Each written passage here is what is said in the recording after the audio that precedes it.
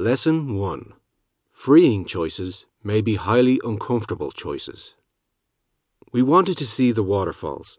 We wanted to enjoy the scene. We wanted more than anything to be free to travel across the island. The next bus wasn't coming for 4 hours. Walking was virtually impossible. The most freeing thing to do, so we could get what we wanted, was to hitchhike. This was a highly uncomfortable choice because in this case, hitchhiking involved clutching precariously to a horizontal steel grate 4 feet in front of my body while I balanced 3 toes on my right foot onto a 2-inch wide frame while being destroyed by tons of lumber load shifting into my entire body. Yeah, I cheated death with each load shift of that day, but I digested stunning scenery from a breathtaking vantage point. And I spent a beautiful day in a quiet, remote area, having a picnic and enjoying a dip in a chilled mountain stream. We asked a local Fijian to hike through their village land. We were granted permission. Talk about an authentic experience. Kelly and I were treated to the real Fiji, the stunning views, the cool jungle canopy, the mountains, the clear mountain springs that you could drink from. It was one of the most special, freeing, inspired days of my life, and it was preceded by one of the most uncomfortable decisions of my life. The blogging lesson. Writing my first ebook terrified me. Ditto with my first post. Ditto when I bought a domain with hosting. I recall 2 days into my online career, nearly 7.5 years ago as of this writing, I told Kelly I was quitting. I was overwhelmed, had no clue what I was doing. I'd made a mistake. But even though I felt as uncomfortable as hell, I made the freeing choice to move forward. Leaving behind your 9-to-5 is oh so freeing if you dislike your job, but it feels uncomfortable too, even if you're earning a full-time income through blogging.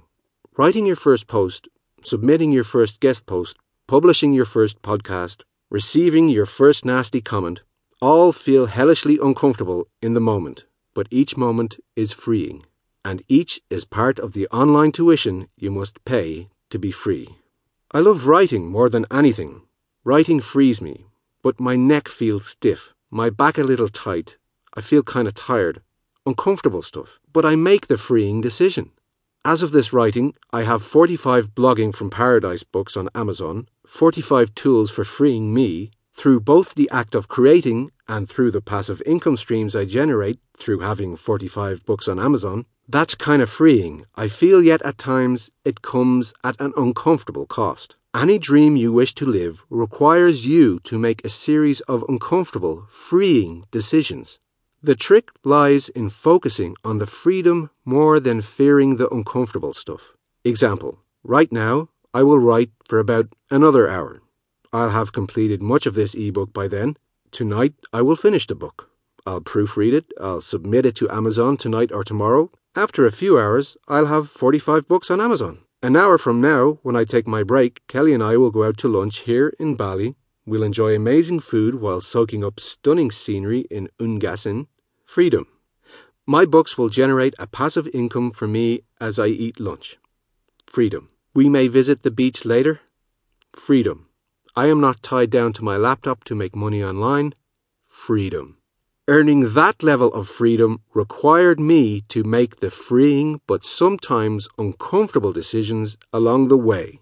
Yet I focused more on the freeing me and the freeing you than I feared doing uncomfortable stuff.